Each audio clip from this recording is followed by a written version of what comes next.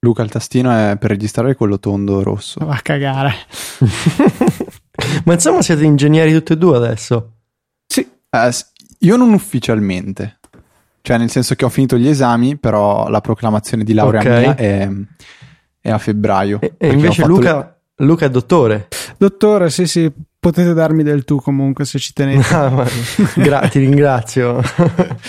Pezzente. No, sì, dai, è stata lunga e dolorosa, però dai, ci siamo riusciti. Sono molto congratulazioni.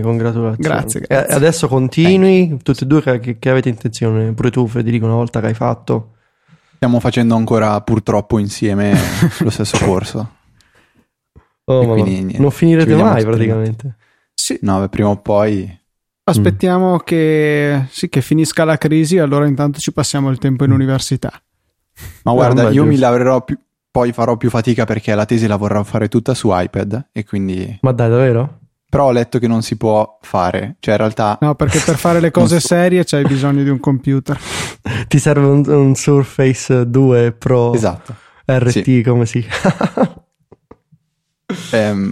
e questo, diciamo, era il primo bel dibattito che abbiamo qui, perché spesso ci capita di discutere a me e Luca durante le pause delle lezioni sul fatto che spesso io ho fatto dei periodi in cui mi fissavo che volevo fare le cose con l'iPad, perché mi sembrava di non sfruttarlo a dovere, questo dispositivo, di magari usarlo solo per giochicchiare, passarci il tempo, mentre potrebbe darmi un pochettino di più. Luca, invece, tu la sostieni un pochettino diversamente da quello che dico io, perché non puoi fare i montaggi video. Allora, aspetta, e audio. Un attimo prima devo precisare una cosa che devono saperla sia Federico che tutti gli ascoltatori. Il messaggio con cui sono stato convocato per questa puntata è: stasera registro alle 21:30 con Ticci, ma Diego non c'è. Se vuoi aggregarti puoi fare il bastian contrario. Cosa ne dici? Per cui, ecco, conscio di questo mio ruolo questa sera, sì, io dico che a me piace un sacco, mi dà molta soddisfazione quando riesco a fare le cose in mobilità, però non cerco di forzare le cose, nel senso lo faccio con quello che mi è più comodo al momento. Se mi trovo davanti l'iPhone, mi è successo più volte di fare qualche modifichetta al server di Easy Apple direttamente da quello. Se ho davanti il Mac, preferisco usare quello. Diciamo che non è che mi sono per ora ingegnato particolarmente per cercare di sfruttare più di quanto non mi venga naturale, ecco, i miei dispositivi.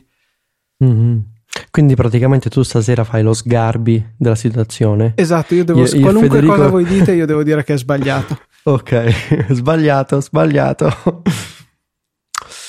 No, non lo so, da un certo punto di vista, vabbè, ovviamente io la penso più come Federico, in generale, però a livello pratico capisco che quando porti come esempio il fatto che non puoi montare video, magari non puoi montare audio, cioè quelle sono mancanze effettive che non vedo come anche l'applicazione fatta dallo sviluppatore più geniale del mondo possa risolvere il problema, che comunque gestire file e soprattutto più file allo stesso tempo su iPad è problematico. Il fatto che non devi sempre vedere solo un'applicazione alla volta, però è pure vero che il punto di vista di Federico, che è molto simile a quello mio, ovvero di voler capire se è possibile usare una cosa che alla fine hai comprato, ok? Vedere se è possibile usarla di più e magari va a finire che ti piace pure, quello è molto condivisibile. Diciamo che secondo me c'è un po' un conflitto tra il punto di vista più ideologico, che forse è un po' quello più che io e Federico condividiamo, e quello più pratico e pragmatico, ovvero sì, ma alla fine poi se non riesco a farlo, che ci devo fare? Non lo so, Federico, tu che pensi?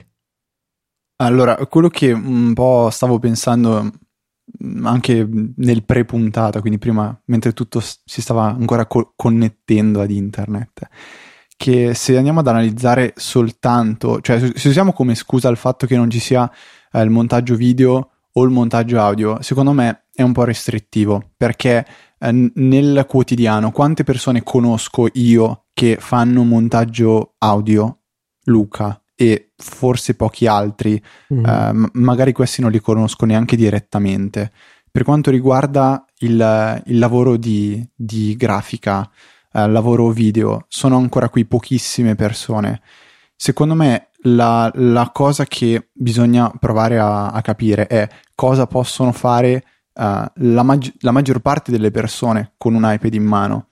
Cioè, poi questo magari si restringe tantissimo al campo della scrittura, cioè prendere appunti a lezioni all'università, o non so, mia zia ha comprato un iPad mini a luglio perché lei era proprio spaventata dall'usare un computer, aveva un portatile di penso 8 anni fa, e anche soltanto controllare le email che le mandava la banca o scrivere un cartello per dire, non so, domani sono chiusa per ferie, lei ha una lavanderia, diventava tutto problematico.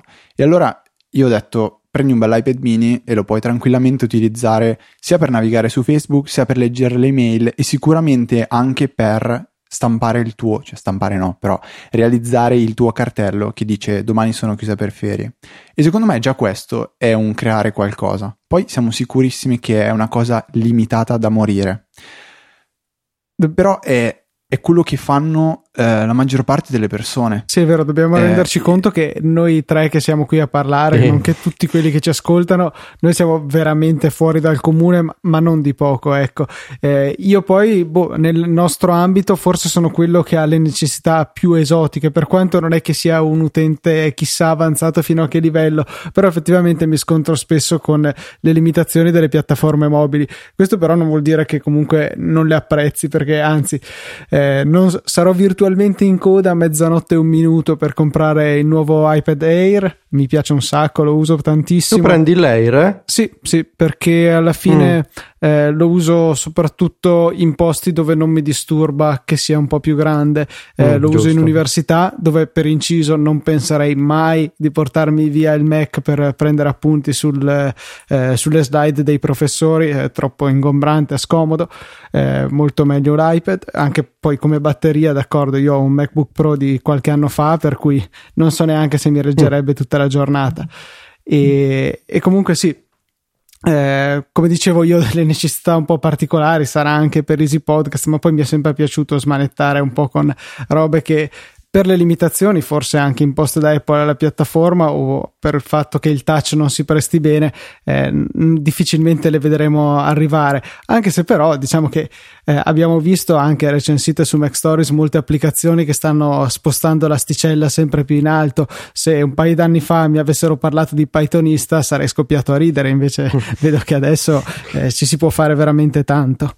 Beh sì, anche perché un paio d'anni fa forse nemmeno l'avrebbero approvata sull'App Store, quindi sono diventati molto più, diciamo, aperti dal punto di vista di software che lasciano vendere sull'App Store. Forse però io penso che la questione principale che vorrei chiedere a voi due, perché è una cosa a cui io penso da parecchio, è: si può considerare quindi l'iPad mini Air, non cambia, il nuovo computer per tutti, e quindi i Mac il computer per le persone che hanno più esigenze, oppure anche, diciamo, quelle persone normali possono arrivare a un punto in cui dicono cavolo, però mi servirebbe un computer con la tastiera? Non so se è la tastiera che fa la differenza, però io parlo un po' per quello che vedo in giro. Molti amici che ho sanno usare il computer, nel senso che lo sanno accendere, sanno andare su Facebook, sanno scaricare qualche virus e poco di più, ecco. Però queste persone, ci ho parlato, ho provato a proporre la cosa, ma non penserebbero mai di comprarsi un tablet come unico computer, perché lo vedono limitante. Non so se sono luoghi comuni o se magari, non lo so, per scuola gli capita di dover fare qualcosa che richiede un computer vero e proprio. Fatto sta che io vedo una certa reticenza nei confronti di queste nuove tecnologie, li vedono un po' come dei bei giocattoloni, gli piace un sacco giocarci a Fruit Ninja e a Angry Birds, però anche per andare su Facebook, farsi le foto con Photoboot, ma non penserebbero, ecco, di usarli come unico computer, quando poi, da come mi sembra di vedere che lo usano, di fatto rimarrebbero ampiamente dentro le potenzialità del dispositivo nel loro uso di tutti i giorni.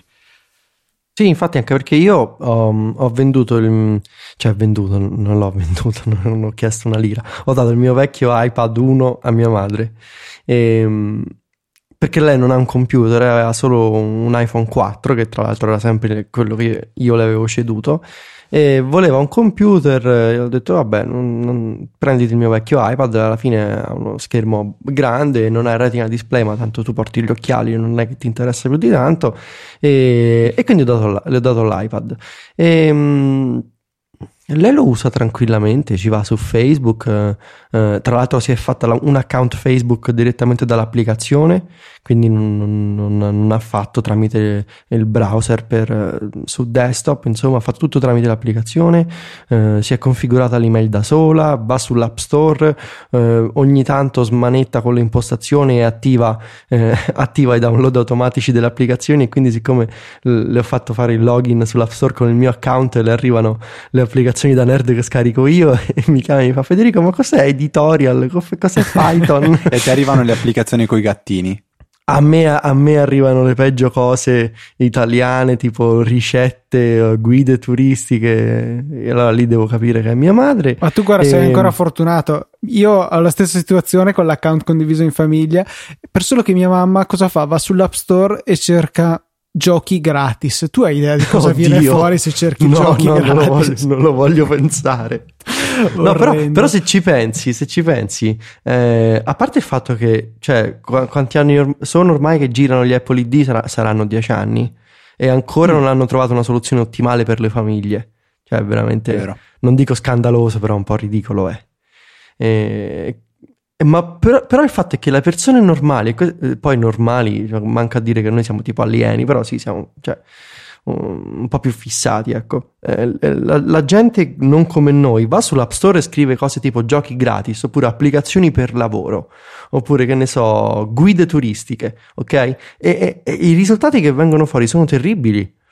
E la cosa che è ancora più paradossale è che Apple ha delle sezioni sull'App Store che si chiamano proprio così: i migliori giochi gratis, le migliori guide turistiche, che sono delle piccole raccolte curate da loro che si sono fatti, ma queste raccolte non appaiono per nulla nella ricerca, e quindi quando tu cerchi qualcosa tipo giochi gratis ti viene fuori la peggio roba di qualche sviluppatore cinese o vietnamita o non so di dove, dell'est europeo, che ha fatto una copia dell'ultimo gioco alla moda e che magari è piena di pubblicità e delle peggio login Facebook e tutte queste cose qua, e mentre Apple ha le sue raccolte curate che però dove sono nessuno lo sa.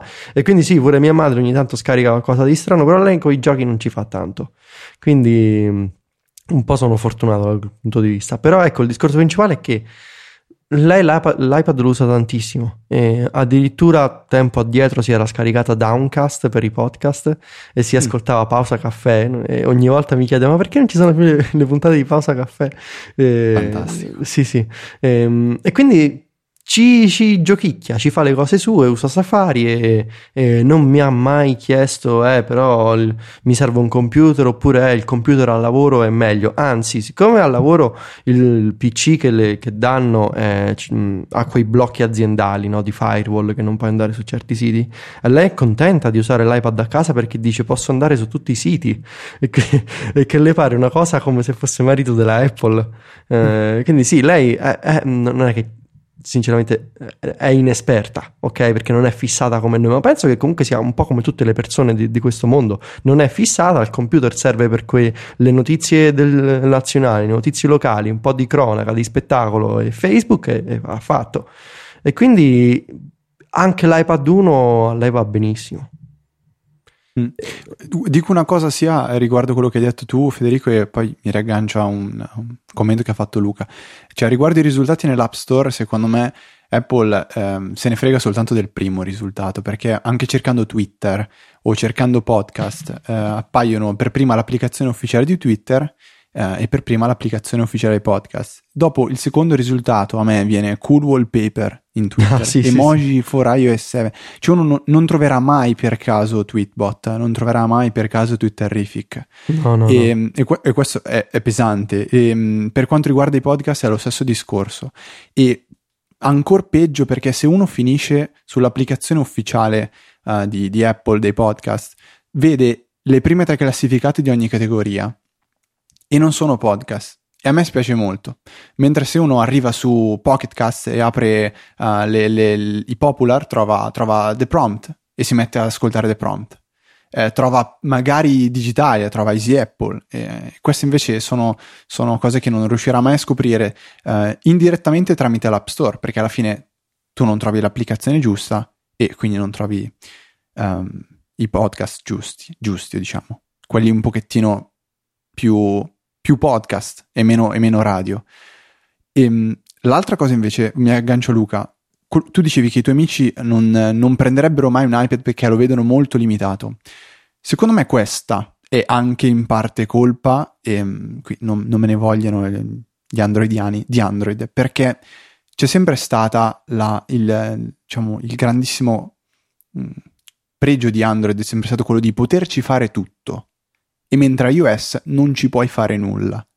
E questo magari poteva essere vero anni fa, quando iOS dimostrava di essere ancora un sistema operativo incompleto, o meglio, Apple non aveva ancora trovato le soluzioni giuste per risolvere determinati problemi e per dare i giusti strumenti agli utenti e agli sviluppatori. Secondo me adesso iOS è un sistema operativo molto completo e si possono fare tante cose.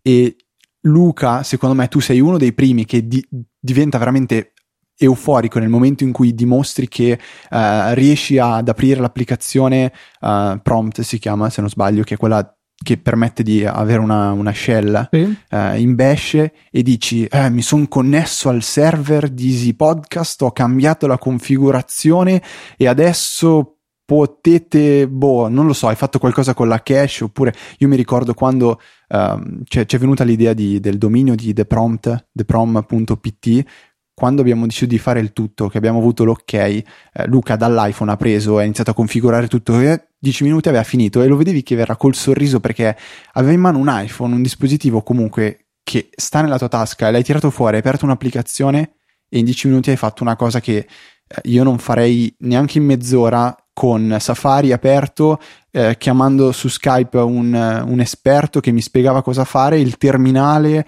Wikipedia, cioè qualsiasi cosa, tu dall'iPhone lo fai. Quindi questo secondo me vuol dire qualcosa.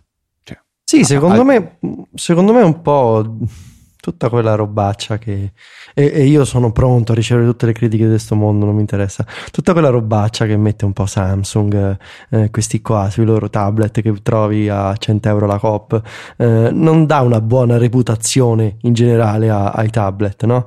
Per esempio io il Natale scorso pranzo di famiglia e c'era questa ragazzina di 10-11 anni che le era stato regalato un Galaxy qualcosa, un Tab di quelli un Galaxy Tab tipo di quelli là 10 punto qualcosa, e chiaramente era un regalo perché i genitori non volevano spendere 500 euro e ci sta, per carità ci sta, però l'ho provato e secondo me non c'è veramente paragone, non solo a livello estetico o di costruzione del dispositivo, non quello, ma a parte le cose basilari tipo lo scrolling che si impuntava quando scorrevi pagine web o le pagine del dispositivo, ma il riconoscimento dello stylus, perché non c'era uno stylus, forse c'era qualcosa con la scrittura manuale, insomma veramente veramente lasciava molto molto a desiderare, e poi ecco, qualsiasi utente Android con cui parlo ha molta confusione in testa se devono usare il Play Store, se hanno un telefono Android. Samsung ha una specie di App Store loro che si chiama Samsung Apps, oppure sai, è un HTC, c'è ancora qualcos'altro, poi ci sono un paio di amici miei che usano Android che si mettono le applicazioni piratate. Insomma è una gran bella confusione e non contribuisce secondo me a dare una buona reputazione all'idea di tablet in generale, perché queste persone il tablet lo vedono come lo schermone ancora più grande dello schermone che hanno magari col Galaxy S o col Note, che ci mettono sopra la robaccia insieme a quella lì Samsung, il gioco piratato e via, non è che si usa come un dispositivo serio, cosa che invece ho sentito dire da questo mio amico che penso sia una rarità a Viterbo. Lui è praticamente una sorta di grande fan di Amazon, e si era comprato il Kindle Fire di prima generazione, e adesso sta facendo l'upgrade a quello nuovo, il Kindle Fire HDX, e lui era molto molto soddisfatto apparentemente del Kindle Fire, ed è entusiasta del nuovo modello, in quanto dice che lo usa molto all'università, usa Evernote, usa l'applicazione di Box, che è quella specie di Dropbox però senza drop, e lui è proprio entusiasta del Kindle Fire, e dice che ci legge parecchio, ci prende note, e quindi ecco, secondo me su Android c'è tanta confusione, ovviamente non è una sorpresa. Per quanto riguarda i tablet, forse Amazon è quella che spunta fuori un po' meglio a livello studentesco, forse. Poi non so voi, perché io non vado in università, io la maggior parte del tempo sto a casa in giro con gli amici, quindi la mia visione d'insieme non comprende uffici o scuole eccetera, però penso che forse è vero il fatto che Amazon, con tutto il suo ecosistema di libri, alla fine i dispositivi sembrano, perlomeno da quello che ho visto, accettabili rispetto alla roba di plastica che gira in altre marche, e forse sì, forse Amazon non mi dispiacerebbe provarlo. Ecco, è quella che sta facendo un po' più la Apple nell'ambito Android, comunque ha un forte ecosistema. Sì, poi hanno fatto quella cosa che, scusa Federico, proprio oggi che hanno lanciato, come si chiama? Matchbook, quel servizio che se tu ti sei comprato un libro di carta, cioè cartaceo, ricevi la versione Kindle o scontata o gratuita. Quella è un'ottima idea, perché comunque quella ti fa avere, diciamo, il meglio di tutti e due gli aspetti di questi contenuti, nel senso ti compri il libro fisico, lo tieni, è tuo, lo metti sullo scaffale, però poi lo puoi leggere dove ti pare col Kindle. E che non è male come idea, sarebbe interessante vedere Apple fare una cosa del genere con i vinili o i CD e iTunes, anche se probabilmente non lo faranno mai. Dovrebbero farlo però come iTunes Match, cioè scannerizzi la copertina del libro. Esatto. Sì, Steve Jobs si sta rivoltando nella tomba, perché lui, da grande fan di musica, Beatles e Bob Dylan, penso che avrebbe amato una cosa del genere. A livello universitario, visto che l'hai citato prima, io e Luca siamo entrambi due grandi utilizzatori di iPad, e Luca addirittura, io a volte ce l'ho da parte, che ha sia il quaderno aperto mentre prende appunti con la penna, e da parte l'iPad per avere un riscontro magari su diapositive o PDF che ha dato il libro, cosa che col computer sarebbe un pochettino più ingombrante fare, però vabbè, qui stiamo parlando semplicemente di due schermi a confronto.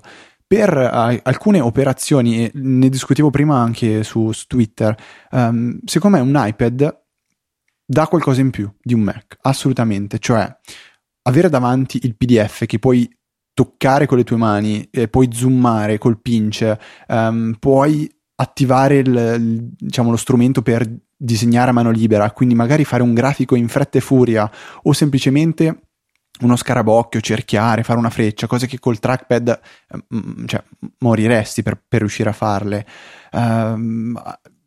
scorrerle. Questo secondo me è un qualcosa che ti dà in più, assolutamente. Forse è un po' limitativo, perché stiamo dicendo soltanto di guardare dei PDF e annotarli e cose simili, però io noto che c'è qualcuno anche in corso con noi che arriva regolarmente, tira fuori la Logitech Keyboard, quella con il dock integrato, non col dock, scusa, quella che fa da cover praticamente, non quella che abbiamo noi tre uguale. La Ultra Thin cover, qualcosa. Sì, esatto. Arriva lì, incastra l'iPad, tastiera e inizia, e lui fa la giornata tranquillamente a fare questo, e comunque ha fatto quasi 4 anni così. C'è chi arriva col Mac, c'è chi continua con penna e carta, c'è chi arriva col il Galaxy Tab da 10 pollici con il pennino, che è fenomenale, però visto, devo dire che questo è un grande è un grande vantaggio, un qualcosa che offre in più il tablet Samsung rispetto agli altri è interessante, mi piacerebbe provarlo. Questo pennino con cui riesci a scrivere quasi come se fosse realmente una penna, a differenza degli stylus di iPad, dell'iPad, che sono tutti con la punta molto morbida e quindi risulta difficile avere un tratto preciso e che scorra bene. Questa è una cosa che mi piacerebbe molto provare e immagino che ci sia qualcuno che possa pensare Steve Jobs ha detto... Sì, com'era la pubblicità, però if they have a stylus they blew it, mi pare che sia questo. Esatto. Però c'era quella pubblicità italiana, com'era? È un grande pennello e un pennello grande, sì, un pennino grande e un grande pennino.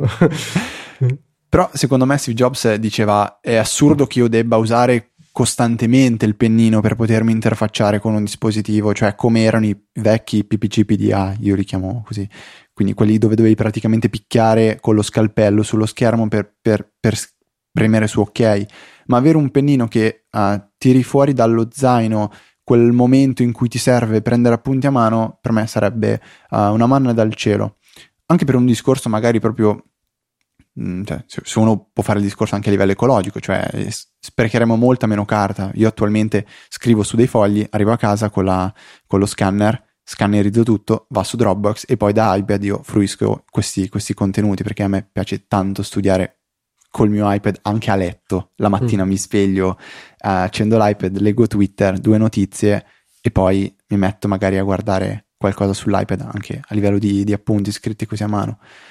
Quindi lo sai qual è a livello... Sì.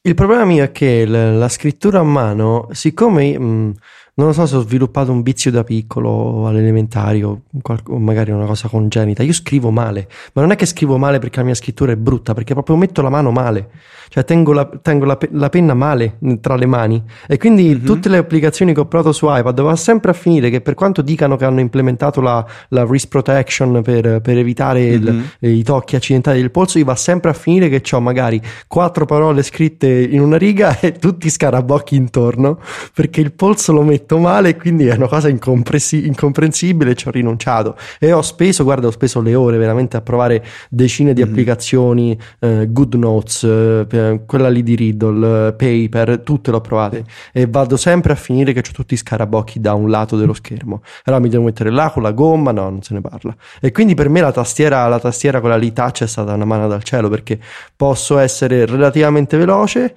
però ho l'iPad, quindi non sono costretto a usare uno stylus e almeno però non ho tutti gli scarabocchi e quindi sicuramente il problema è mio, però sono molto molto molto interessato con lo stylus che hanno annunciato ieri, Evernote, l'avete visto, la Donit Jot Script, che se lo sono sviluppati in Evernote e Adonit, hanno fatto questa collaborazione e quello sembra interessante, anche perché ha un SDK che altre applicazioni possono integrare, quindi voglio tenerci un occhio su quello.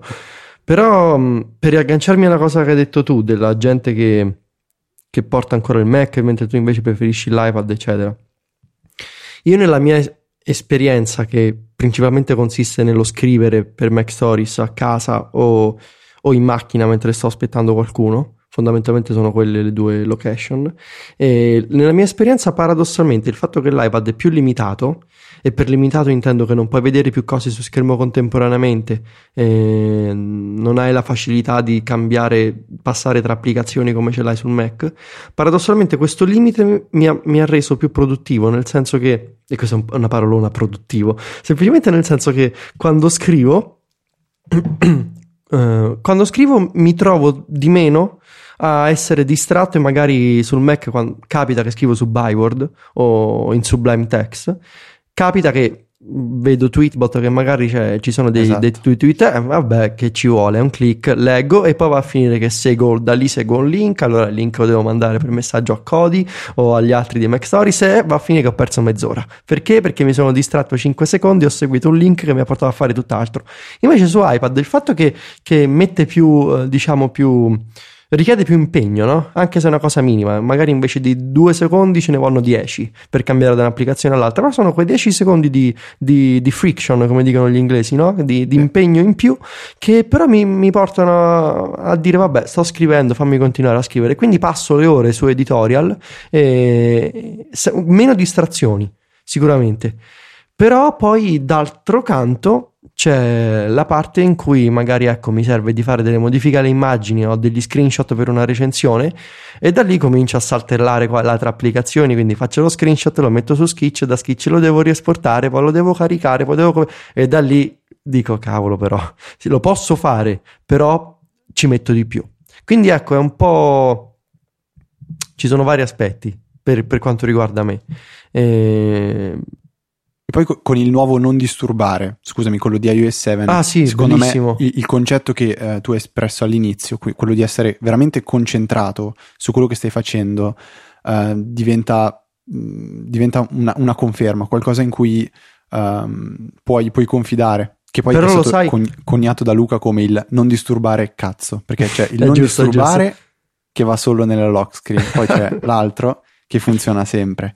E tipo a lezione io da quando c'è iOS 7 e ho il non disturbare serio, che attivo sia sull'iPhone sia sull'iPad, io mi rendo conto che non mi distraggo. Sì. Lo sai che sarebbe figo però? Se mettessero un'opzione per disattivare il non disturbare, adesso lo puoi disattivare solo per i favoriti, no? Dei tuoi contatti preferiti, come li chiamano in italiano, non lo so. Sì. Sarebbe figo se potessi disattivarlo per certe applicazioni specifiche.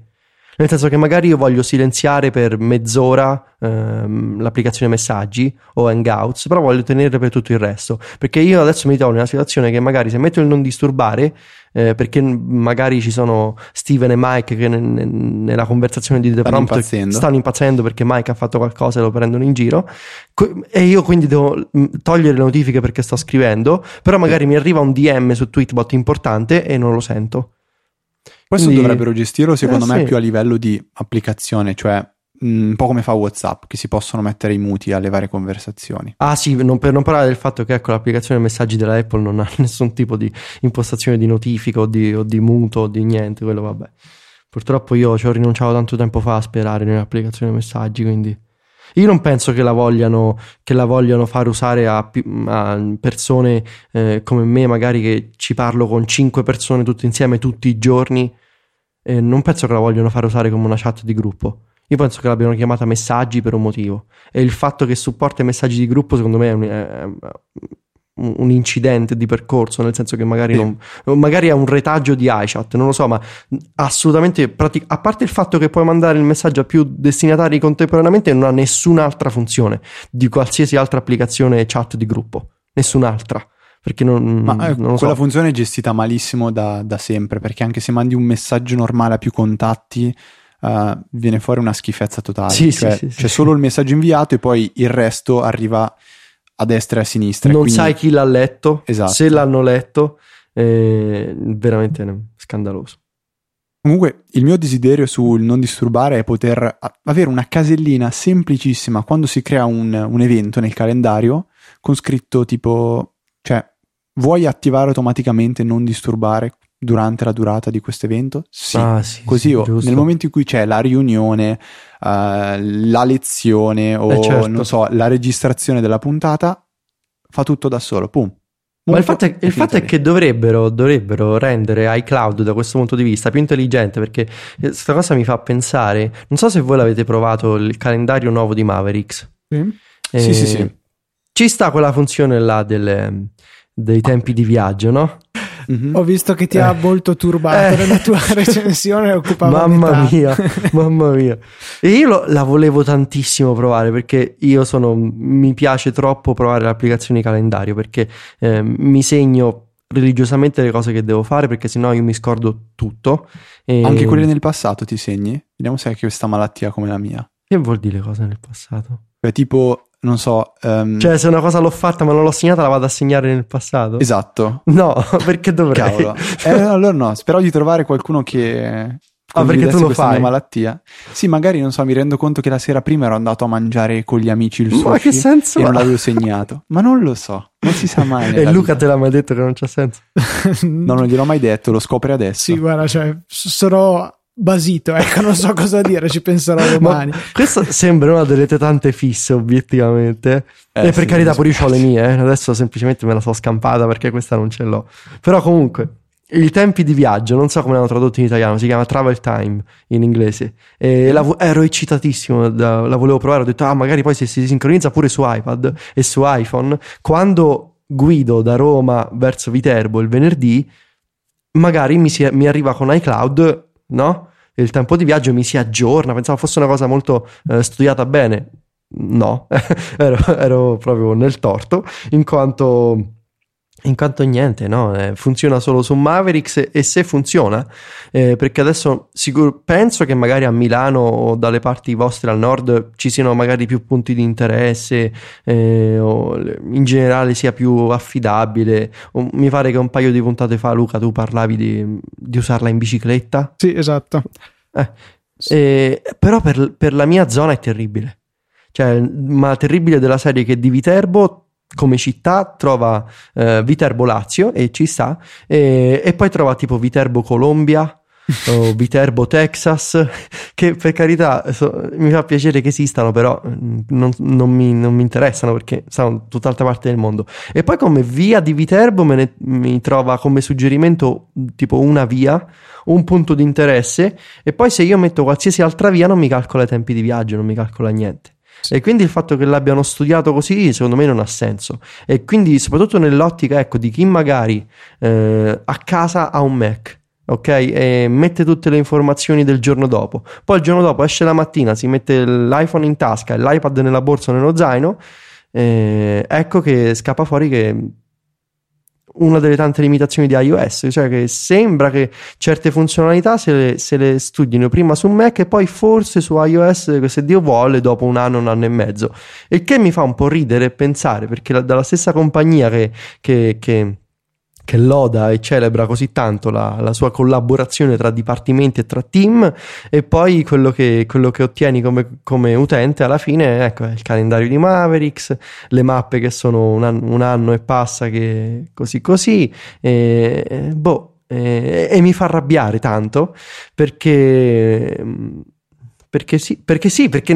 sono cose che ci spero sempre in iCloud, perché quando funziona secondo me è fighissimo il fatto che non devi pensare a nulla, fa tutto da solo, e poi quando non funziona no, mi fa molto arrabbiare, e soprattutto quando le cose non vengono fatte contemporaneamente per OS X e per iOS, e quindi che da quel punto di vista forse è un po' pure quello il problema, che Apple stessa tratta iOS come una parte inferiore del suo ecosistema, in cui prima le cose importanti si fanno prima su Mac e poi si portano su iOS, e non aiuta a cementare l'idea che iPhone e iPad soprattutto sono dispositivi seri, perché se loro stessi poi le cose le portano prima da una parte e poi da quell'altra, che esempio danno? Non lo so.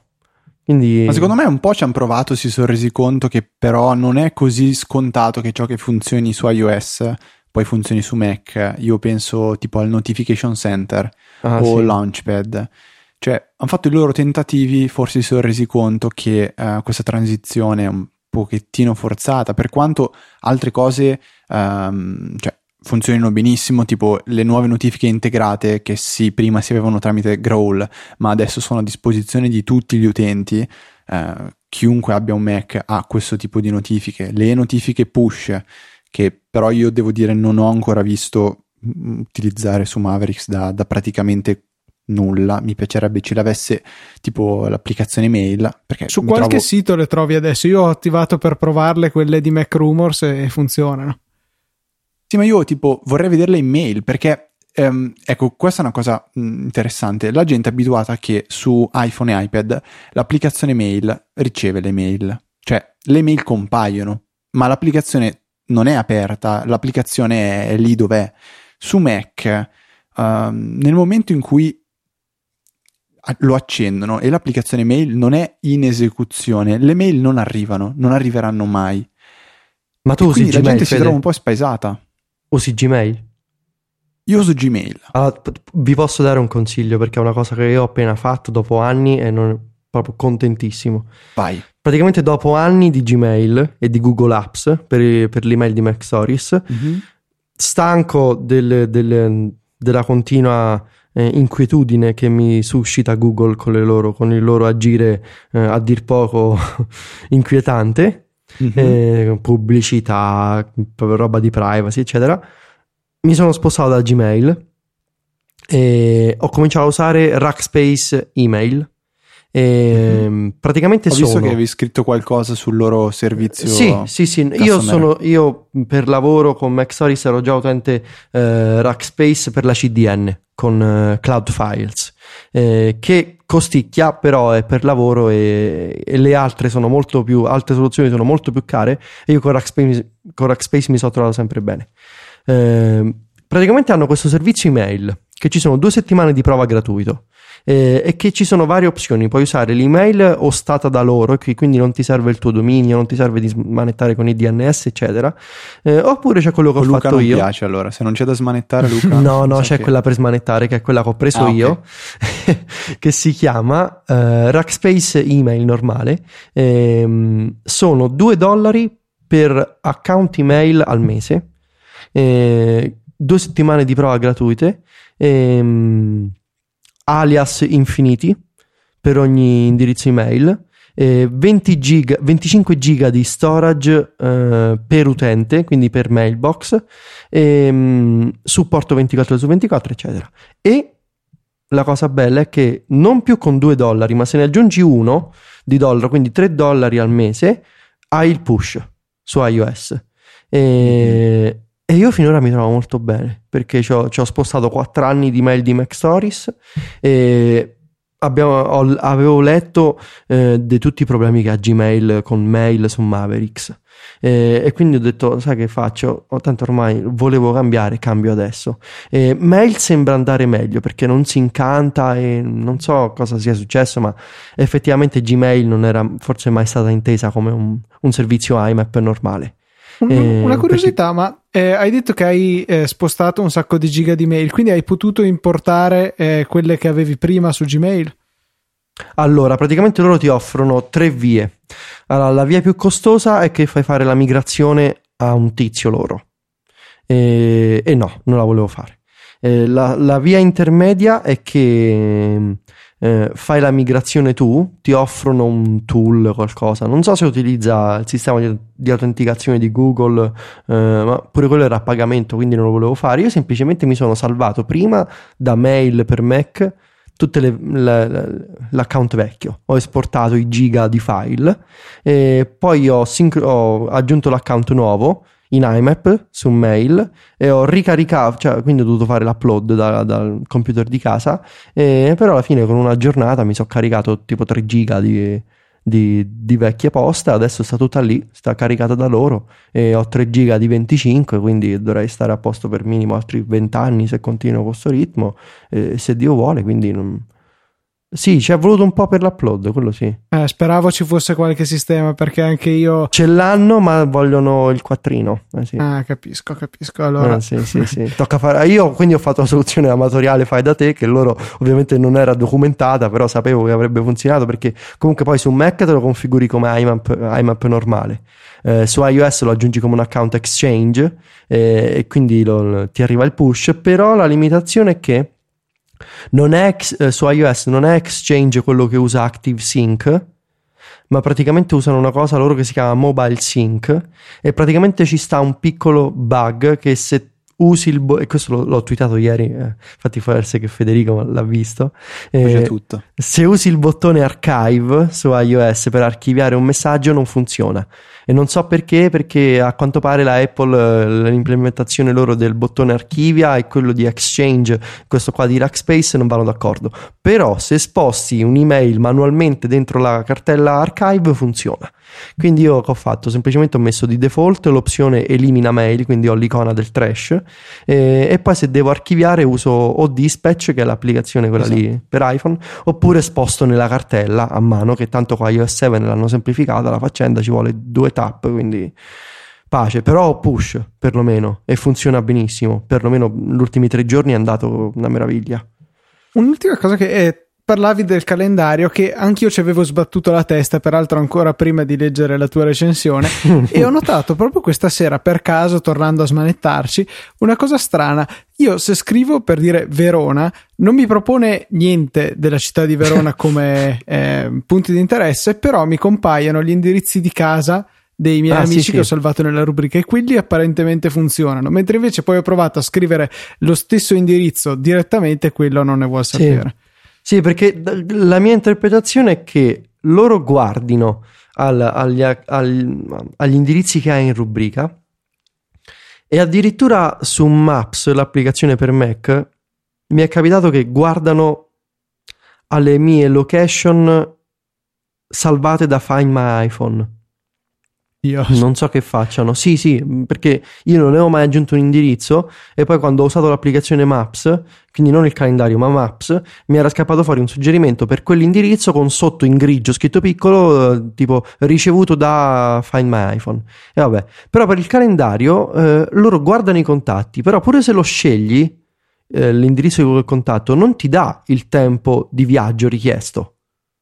Okay. Cioè te lo suggerisce ma non te lo dà. Invece tu devi essere fortunato da cliccare uno dei loro suggerimenti caricati, diciamo, da iCloud, che sono quelli che prima viene tipo l'icona che gira, che carica, e poi ti carica i suggerimenti.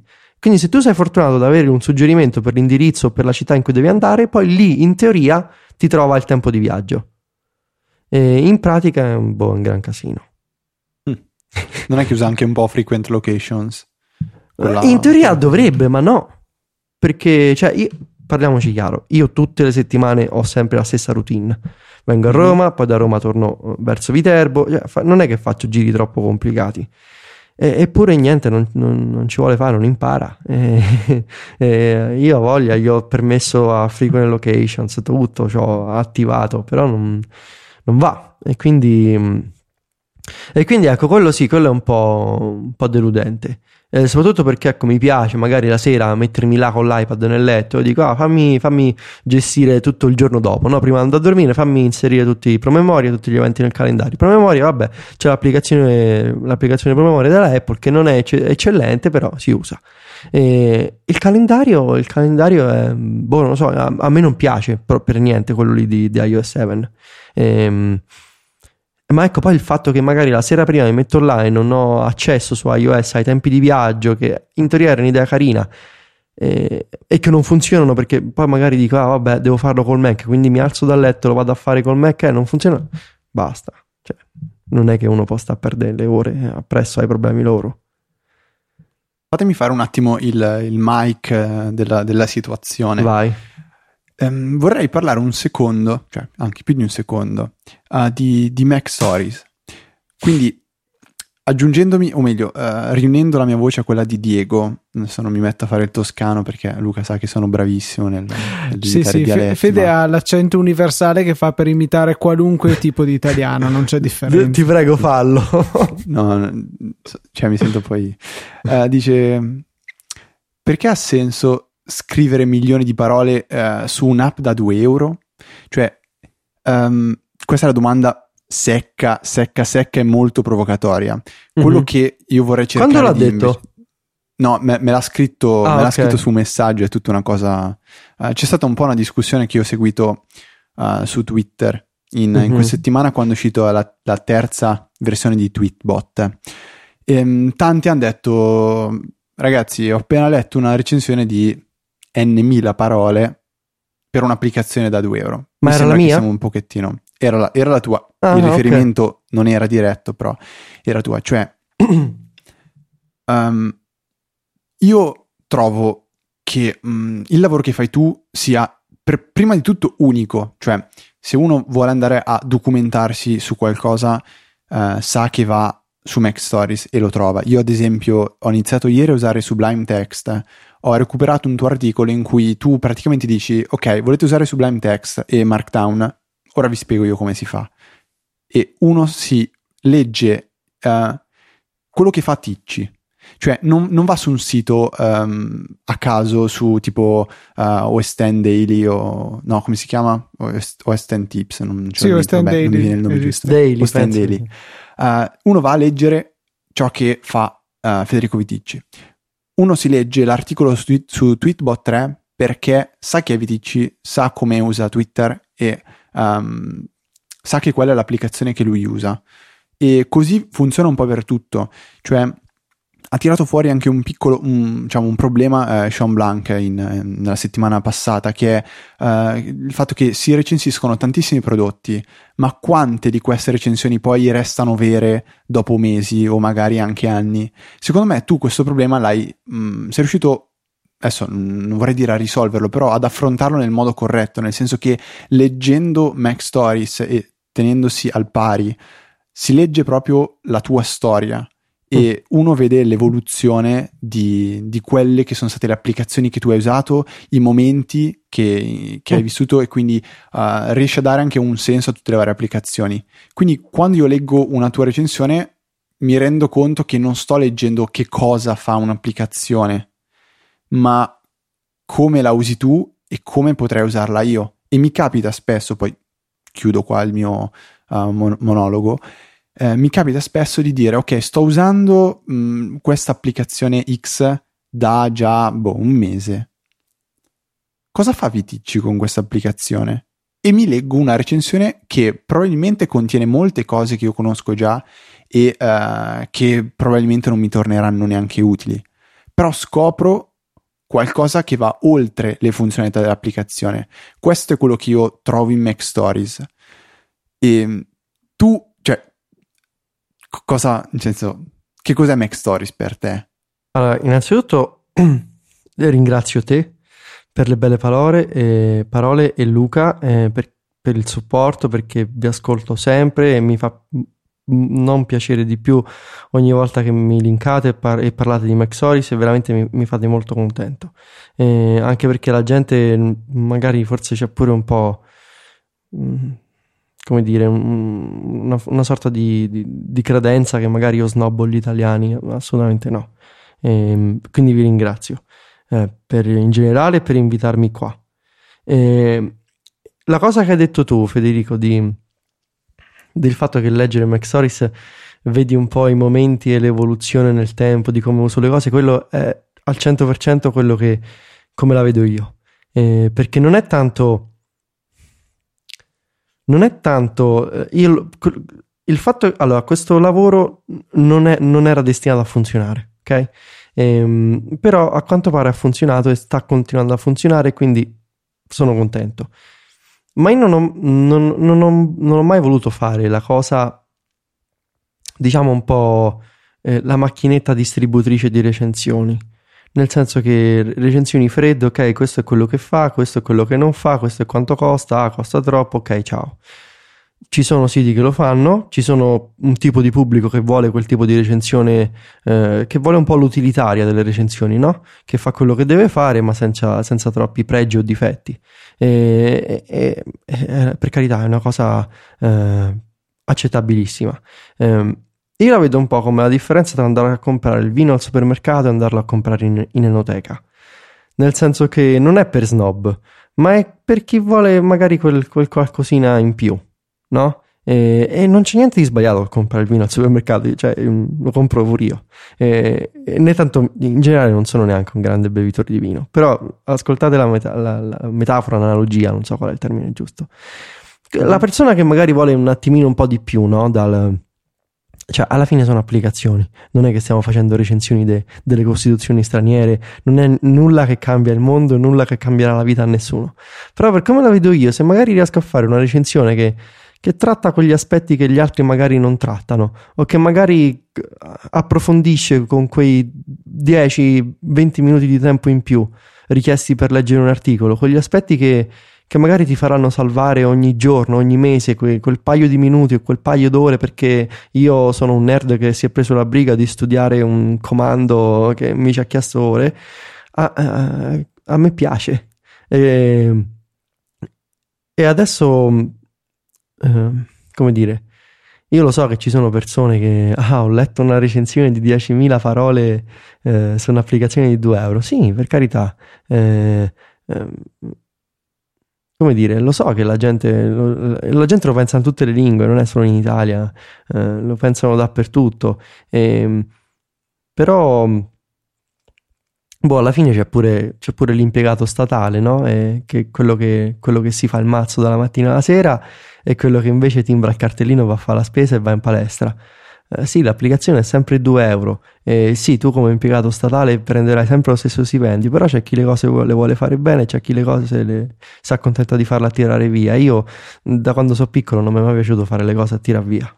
Cioè, io da quando andavo a scuola che ci tenevo a fare le cose, e non per fare il meglio, io non penso di essere il meglio, il migliore, per fare le cose, a me piace fare le cose approfondite, piace scrivere e sapere che ho buttato, poi no, ho buttato, secondo me investito 12 ore, ma ho fatto la recensione che io, se dovessi leggerla, io direi, ah cavolo, questo ha coperto proprio tutto, ogni singolo aspetto. Sinceramente non mi tocca più il fatto che la gente se ne prenda gioco, e non perché mi ritengo superiore, ma perché so che ci sono persone che lo apprezzano, e io scrivo per me, ma soprattutto per queste persone che, come ho detto, il sito in teoria tutti mi dicevano che non avrebbe funzionato, col tempo, e questa è una cosa che pure Cody, ne discutevamo ultimamente, col tempo ha trovato la sua voce il sito, e col tempo si è creata quella audience cospicua di persone che lo seguono e che anzi ci rimangono male se poi non fai una recensione o non dici la tua su un argomento.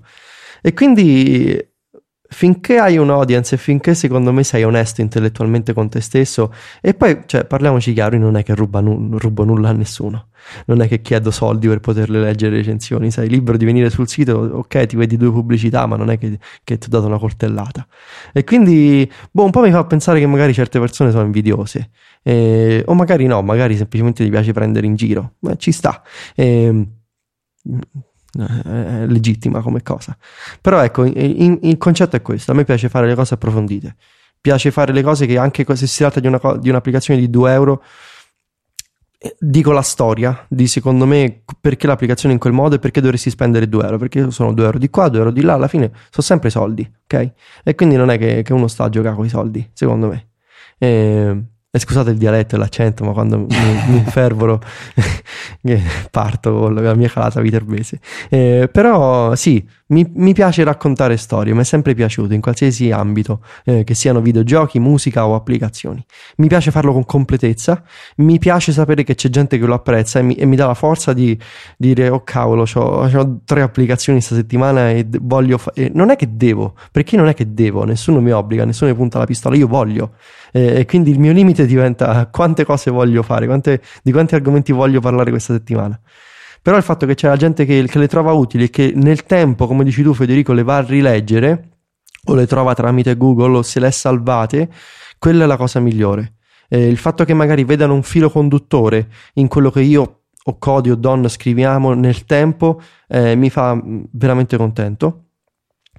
E poi che dire, poi se la gente mi prende in giro, fanno 2 fatiche, perché no, vabbè, ma diciamo che cioè forse l'ho messa giù male. No, ma lo so di che persone parli, e lo so di che tipi di toni parli, e non dico di Diego, sto dicendo di persone su Twitter, no, ma so quali sono. Forse no, adesso visto che ho fatto da portavoce di Diego, cioè Diego è del parere che leggo su Twitter, dice che a lui piacciono.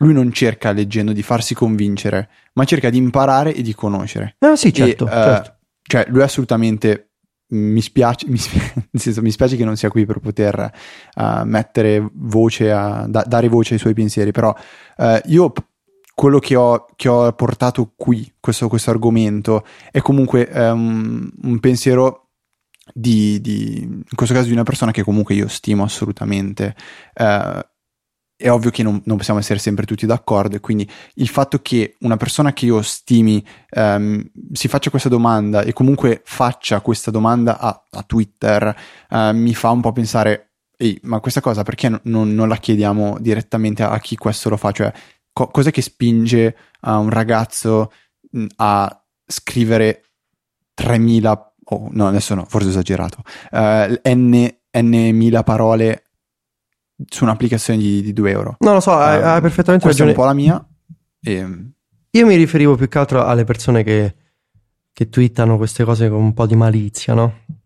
Sì, poi c'è chi lo fa assolutamente. Sì, ecco, quindi assolutamente non era riferito a Diego, però capisco perfettamente il suo punto di vista, e io mi rendo conto che magari per una persona per il tipo di lettore che preferisce attenersi ai fatti con poca opinione, ma con cose più descrittive, nel senso a livello di guide o ecco, con più il focus sui fatti e non sull'esperienza di usare un'applicazione, io non sono MacStories non è quel tipo di sito, perché comunque alla fine è un po' un'estensione dei miei gusti e dei gusti di Cody e dei gusti di Don e di Chris e tutti gli altri collaboratori. Abbiamo avuto la fortuna di trovarci insieme. Poi magari io sono quello che risalta di più perché sono quello che ovviamente scrive di più, perché per me è il mio lavoro, e quindi per forza di cose il nome mio appare più spesso. Però poi mi permetto di aggiungere che prego. Si vede che ti piace scrivere. Sì, cioè, non so, comunichi questa espressione. Grazie, e mi fa piacere sentirlo dire perché a me piace, e come ti ho detto prima, io non devo scrivere, perché il sito potrei mandarlo avanti con notiziole da poco e andrebbe comunque, e lo so che andrebbe comunque, perché in passato, quando non potevo scrivere per ovvie ragioni, il sito ha continuato ad andare, ma il problema mio è volere recensire applicazioni, o volere scrivere tutorial, o volere parlare di opinione, perché a me io penso che la scrittura è un po' pure, soprattutto in un'altra lingua, all'inizio è stato difficile, e lì davvero c'erano prese in giro eccetera, e ci stavano, però forse quelle innanzitutto ti fa le ossa, ma poi la scrittura è anche una sorta di terapia, no? Mettersi davanti allo schermo e organizzare pensieri e dire ok, qual è la cosa che voglio scrivere per una persona che vive, non lo so, in Australia, e capita che legge questo sito fatto da ragazzo di Viterbo, e quindi ti metti là e sì, è un po' una sorta di terapia, e dal punto di vista prettamente di business io penso che ci siano molti pregiudizi sul fatto che per avere successo in Italia come blogger devi avere social media, devi fare ottimizzazione per quei motori di ricerca, devi avere, ma quelle sono tutte baggianate. Secondo me la gente apprezza contenuti di qualità, che siano lunghi, corti, che siano con opinioni o con fatti, che siano per informazione o editoriali. La gente, se ci metti passione e fai le cose con onestà intellettuale e verso il lettore, secondo me il business viene da solo. Certo, non devi fare decisioni azzardate, non devi essere un cretino, ma quelli sono, penso, consigli che si adattano a un po' a tanti aspetti della vita. Assolutamente. E io penso che in generale c'è il mercato e c'è la passione, e ci sono le persone disposte a contenuti diversi dalla solita notiziola di 2 paragrafi, magari copiata da un comunicato stampa.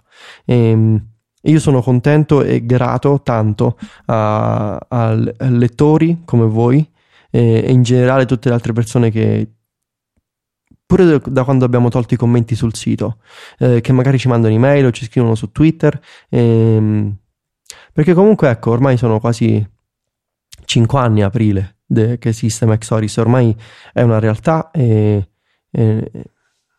affermata, direi, e sì, sta andando bene, e quindi sì, va la domanda: 3.000 parole su un'applicazione da 2 euro? Sì, perché posso e perché voglio. Ma soprattutto perché c'è qualcuno che vuole leggerti. Comunque, ecco, sì, certo. Non capisco perché questa gente abbia la presunzione di dire io non li leggerei, allora non deve esistere. Cioè, quello, il mondo è bello perché è vario, no? Esatto. Come c'è chi legge iSpazio e iPhone Italia? C'è chi legge. Lascia aperto. Articoli lunghi. No, lo sai, la cosa... però, sì. Poi ci sono cose che mi danno fastidio, ok? Ci sono cose che mi fanno sorridere, mi lasciano indifferente, e poi ci sono quelle che mi danno fastidio. Mi dà tanto fastidio quando mi si copiano gli articoli. Non faccio nomi. No, questa è un po' una tendenza, secondo me. È una tendenza, non faccio nomi, non mi interessa, ma mi dà tanto fastidio. Non procederò mai per altre vie per prendere provvedimenti, perché non ho tempo né voglia, ma quello mi dà molto fastidio, e penso che il copiare in qualsiasi ambito, giornalismo, commercio, commercianti locali, copiare cose fatte da altri senza renderne atto è veramente una cosa squallida. Infatti, cioè adesso anche a scuola mi dà fastidio, sinceramente. Tu non lo sai, ma adesso, cioè, io prendo la tua registrazione insieme a Luca, la ridiciamo tutta, in modo che tu non comparirai in questa puntata. I contenuti diventeranno praticamente prodotti da me e Luca, e in fondo alle show notes ci sarà un asterisco che porterà una pagina con un captcha, e sbloccato il captcha ci sarà scritto: attenzione, qualcosa avrebbe potuto averlo detto Federico Viticci di asterisco captcha MacStories. Guarda che dopo ti mando chiamo i miei amici e ogni volta che vai all'Apple Store ti faccio capitare il Genius. Amico tuo. No, guarda, ne ho già avuto la stupida idea di no, scherzo, comunque non ho amici all'Apple Store, nessuno. Ma ti mandano le cose gratis, anche a te. Ecco, sì, appunto, Viticci c'ha gli amici. No, non ho nessun amico, anzi faccio le file come tutti gli altri e il cornetto la mattina. Però Luca, ti devo dire, a me non mi ci hanno mai fatto la cresta sopra. Veramente quella volta mi è proprio rimasta qua. Ti dirò, me l'hanno dati 2 e gratis, ecco. Quindi allora facciamo che te l'ho pagato io il secondo tramite un altro bar. No, ma io sono un po' una calamita, perché su consiglio di Luca ho deciso oggi di chiamare l'assistenza di Apple per cercare di risolvere un problema che ho con la sincronizzazione delle abbreviazioni, che non funziona su iPhone, iPad e Mac, e mi crea dei problemi proprio a livello di consumo di batteria e di Mac, che ha il processo che gestisce questa cosa, diciamo, delle abbreviazioni, che si incasina. E ho parlato con un assistente ed è arrivato al punto di dirmi: va bene, proviamo a fare insieme una cosa, vai su apple.com, vai sul supporto e prova a seguire queste guide, perché vedo che tu hai molte skill, mi ha detto. Ma dai. E le guide che mi faceva scaricare erano: come resettare il proprio iPhone, come spegnere il proprio iPhone, ti ha detto che tu hai molte skill, sincronizzazione con iTunes. Cioè, ti giuro, ho detto: va bene, ok Luca, ma ti ha detto che hai delle skill? Ho detto che ho delle skills, ma vedo che comunque hai delle skills, potresti provarci da solo, scarica queste cose. Vede la nuova bio di Twitter, ha delle skills. Ha delle skills, ho delle skills. Ho delle skills. No, devi parlare in terza persona di te stesso. Ah, certo, giusto, se no non c'è nessuno. Sì. Ok, io ho un'ultima domanda, però proprio veramente breve.